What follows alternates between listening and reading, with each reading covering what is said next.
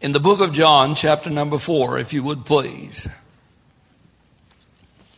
And the narration goes something like this. Jesus and his disciples came to a well known as Jacob's well. And when they arrived at the well, the disciples decided they were hungry. They dismissed themselves and went into the city to get something to eat. And Jesus stayed there by the well. It's an unusual time of the day, about noon. And it's not when women usually come to the well. But this lady's character and her testimony was so dark and so dreaded and so ugly that she came to the well when the other women were not there. And she made herself to the well, and Jesus saw her, and he said, "Give me drink." And she said, "Why would you, a Jew, ask of me, a Samaritan, water to drink?" And Jesus said, "I have water to drink that you know not of." She said, "How can you give me drink when you have no bucket and the well is deep?" And Jesus said, "You are mistaken about the water that I will give you. If you drink it, you'll never thirst again. And the water that I give you will be a living well springing up within your belly."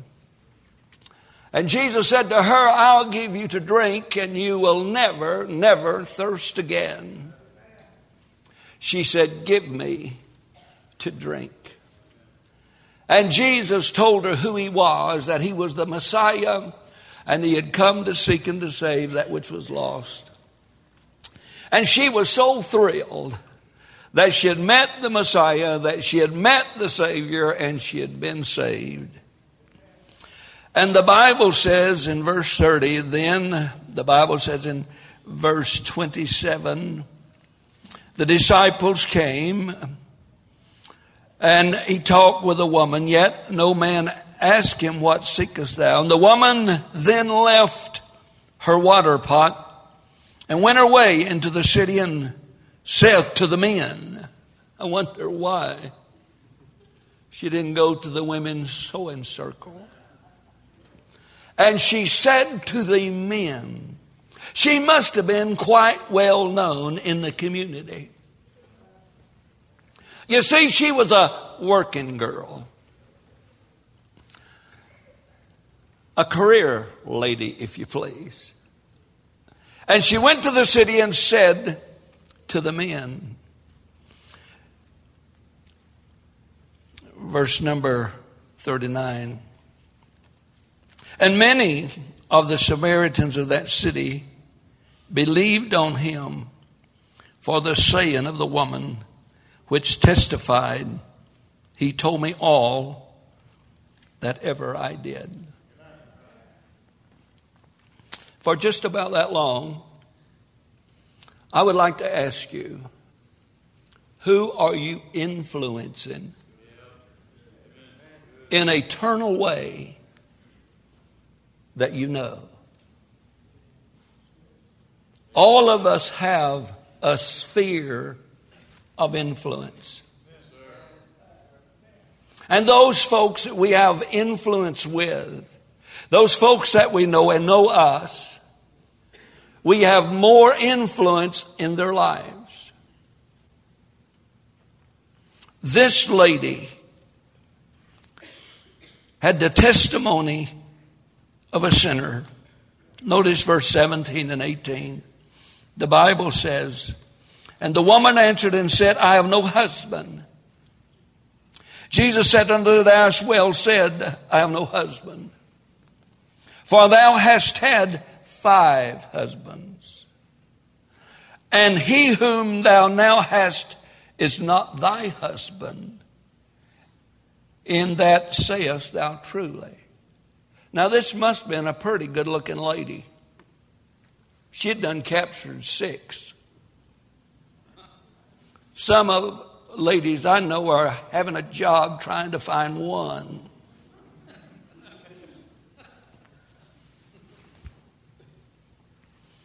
So she must have been a looker. Either that or there's some awful dumb men in Samaria. Come on now. You guys said, I never worried about looks. You are a liar. And a big liar at that. Oh, I just fell in love with her for all of her inward qualities. Name one. Most of us have no idea of the inward qualities of our mates, even though we've been married 100 years. And she's still trying to get you to recognize that she has inward qualities. This lady was an unlikely person, a woman of the world, a harlot, if you please. Fornication was written above her lifestyle. She was an adulteress, if you please. A lady of the night, a lady that had done some horrible and terrible things. And yet, when she met the Savior, now get this, when she met the Savior, things changed. Things changed. She went to the city looking for the men, but not for the same reason. She had influence with the men that she had been companioning with. And she went to the city to influence the folks that she knew. A very unlikely person, if you please. Preacher, look at me. I don't know anybody. I don't know anything. I don't know any scripture. I don't know how many books in the Bible. I don't even know if Jonah was in the whale or Noah was in the whale. It don't make any difference. If you know somebody, tell them what happened to you. Just tell them we're having an anniversary service. Just tell them that you'll feed them after the service. You say, I hadn't got any money. Well, you've lied before. Just somebody. You say, preacher, I'm the most unlikely person in the world to bring somebody to church. So was she. I'm the most unlikely person to be used of God. So was she. I am just about the most unlikely person in the world. But if you looked in the valley yonder and seen little bitty David with a slingshot and Goliath with his sword and his shield, you would say, David, you're in for it. Wrong. Goliath, you're fixing to get a headache.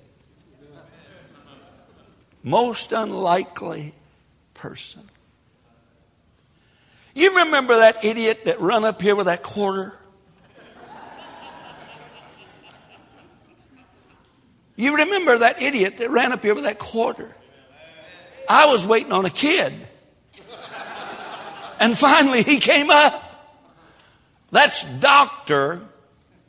Amos Taylor. That great big tall guy that was in charge of children's church.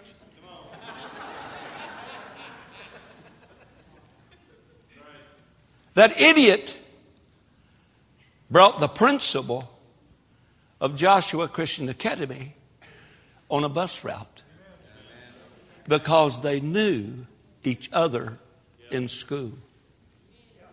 Influence. Influence. The most unlikely person.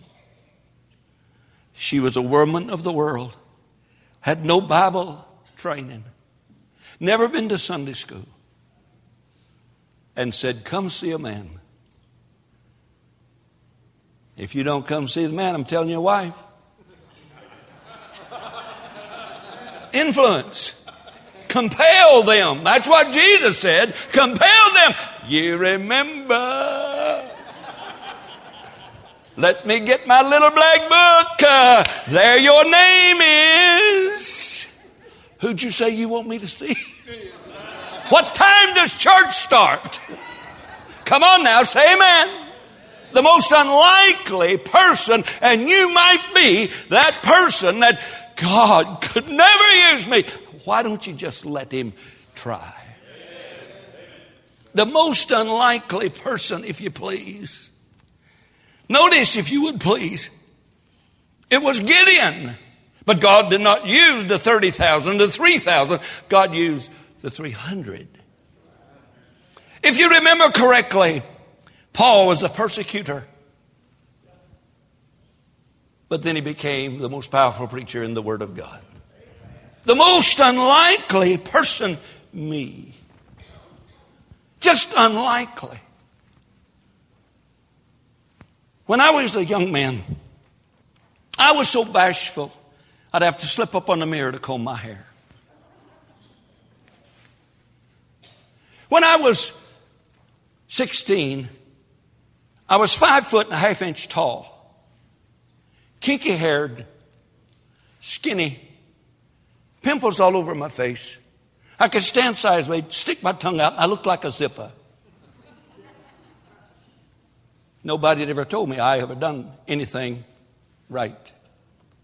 My daddy had never said, Gene, that's a good job. Because of my antics, one reason we moved from Tennessee to California is because the folks in the FFA place didn't like us painting their hog.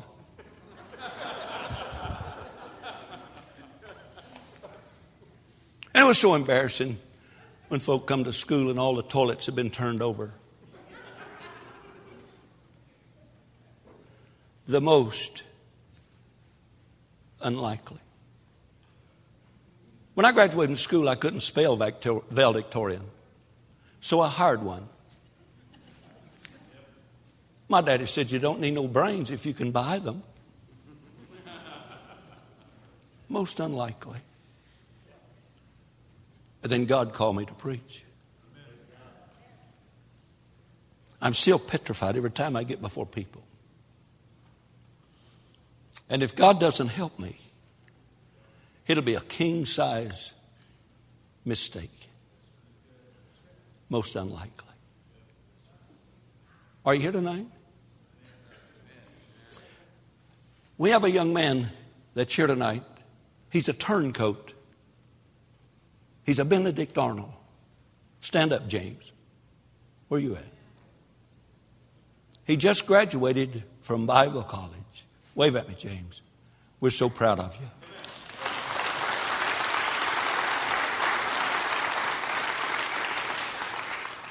He's a bus kid. If I'm not mistaken, I think he rode the bus when Brian Archer and Mary Burney was working a bus route in that area. Just somebody willing to be influencing somebody else. Sit down, James. That's enough, man. James is a preacher in his own right. James has had no encouragement from anybody except this church.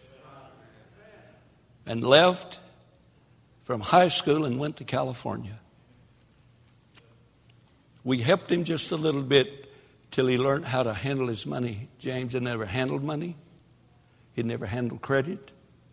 He'd never had a job. And just for a little while, we helped James. And then after that, James worked 2 and 3 jobs to pay his way through Bible college. Now it's up to James to influence somebody else. The most unlikely person. Yes, she was. Sometimes we feel that way about us. They won't listen. They listened to her. She showed them the book. I wish I'd have thought of that before.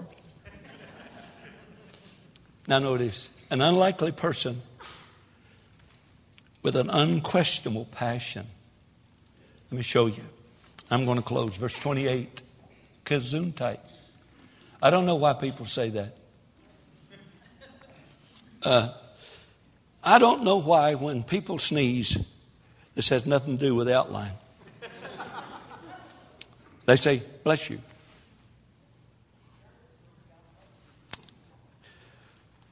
If I'm still alive after I'm sneezed, God has blessed me. Do you know when the closest you ever come to dying is when you sneeze? Don't do it again, Mary. You might not work the third time. But notice this woman, if you please, a lady of questionable character, the most unlikely, if you please, the most unlikely person to influence anyone in a positive way for Christ. And there was an unquestionable passion. The Bible says in verse 28 that the woman then left her water pot and went her way into the city and said to the men, everything else after she met the Savior became secondary. What she was doing of her physical necessities after she had met the Savior, what was always folly to her before, now has become a fact of faith, and she's passionately going to the city saying, I know somebody you need to meet. I know somebody that can take care of your need. I know somebody that'll heal your hurt. You may be that unlikely person, but you get plugged into the right person, and what was important to you yesterday will not be important today. Her care and compassion tugged on her heart strings until she went to town and invited the men that she knew. Not only that, but an unusual proposition. From every time they saw her before, there was a proposition, I'm sure. But this time, she has a different proposition. She walked up to the men that she had the address in her book. And it was not to sin or commit fornication or adultery. Come see a man that told me all things concerning myself. Is not this the Christ? Let me come. Come with me. My heart, come with me. My heart is broken for your spiritual situation. He that soweth in tears shall come with rejoicing, bringing his sheaves with him. And she came with an unusual proposition. On our anniversary, would you be that person who will talk to those you know? Family, friends, acquaintances. And would you present them a proposition that they cannot resist? Would you ask God to stir the passion in your heart for eternal things? Would you ask God to set your soul on fire for the salvation of somebody else? Would you ask God to be that instrument that might just salvage a relationship or a home? Would you be that questionable person and present an unusual proposition? How many folks, I'm done, it's 7 o'clock, 8 o'clock. They're probably about in the fourth inning. Probably behind about 6-1. And has already pitched 4 pitchers. I must hurry, they might call me next. Did it hurt? Now I forgot where it was. How many, before you were married, ever ask a friend of yours, let's go have a Coke or a drink? Not alcohol drink, just soda. Raise your hand. Keep them up. How many ever ask Keep them up. How many of you ever ask a woman, will you marry me? Hold them up. How many of you regret it? No. Come on.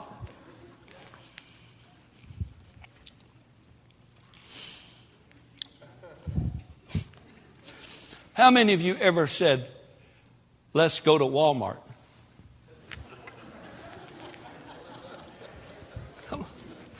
Come on, kids.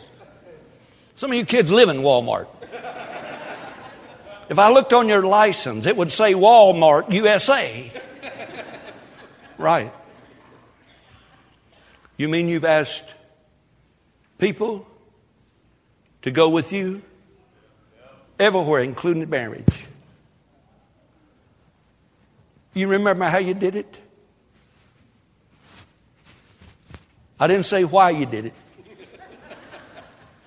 That's how you invite folk to come with you and listen concerning a man that's told me all things that I ever did.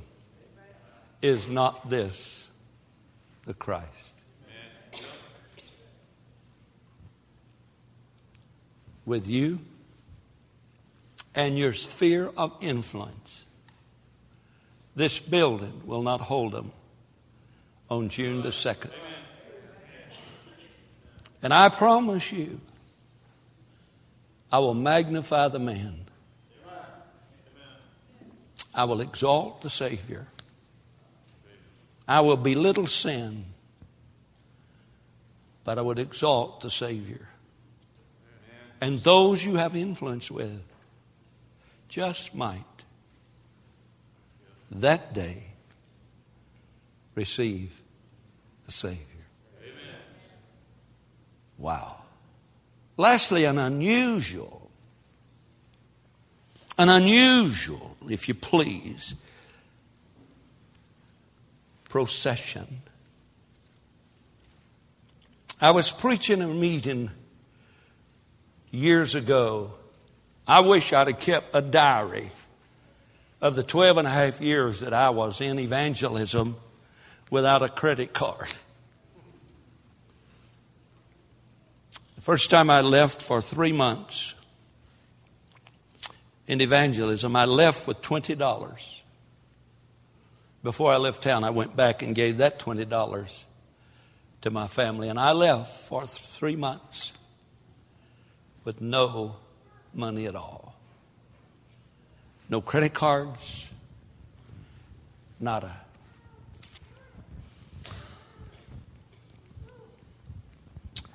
But when I was in evangelism, I had a meeting in the Denham Road Baptist Church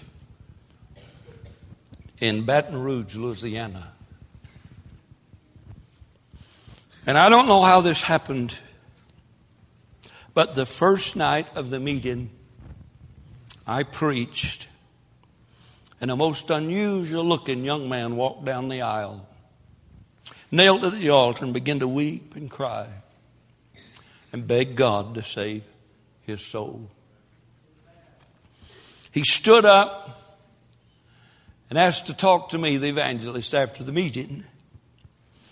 And I talked to him, and he said to me, "Preacher, I'm a pimp. Can I bring my girls tomorrow night?"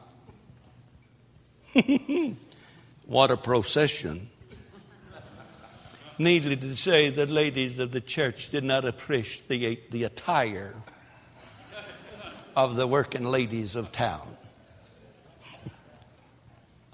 I thought I was going to split that church. Those girls kept coming and keep getting saved. And when they prayed, I prayed. Please, nobody look. Second night, all the men were sitting on the front pew.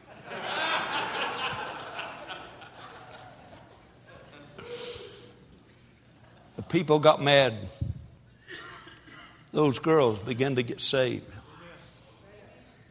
And about every night, one or two would walk down the aisle and get saved. And the fellow who got saved, he'd go get a different crop the next night. And all week long, night after night, people get saved. Strode across the front of that church.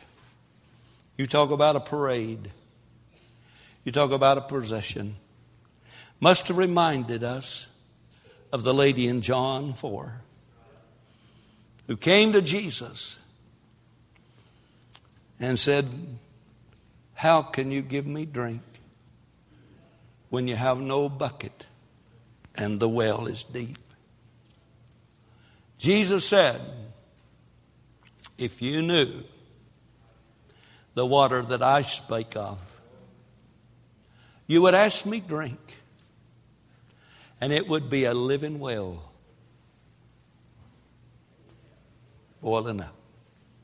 Not a stagnated dry pond, but living waters that continually stirred your soul. And she said, give me drink. And God gave her drink. And she's never the same since. Now, she didn't go to the ladies' sewing circle and say, would you come to church? Because she had no influence on that crowd.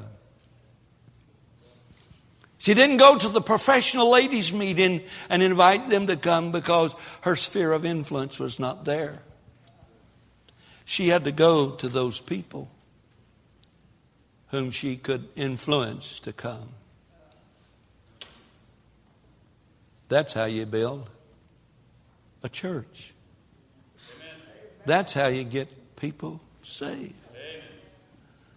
It's you influencing somebody that you have influence with.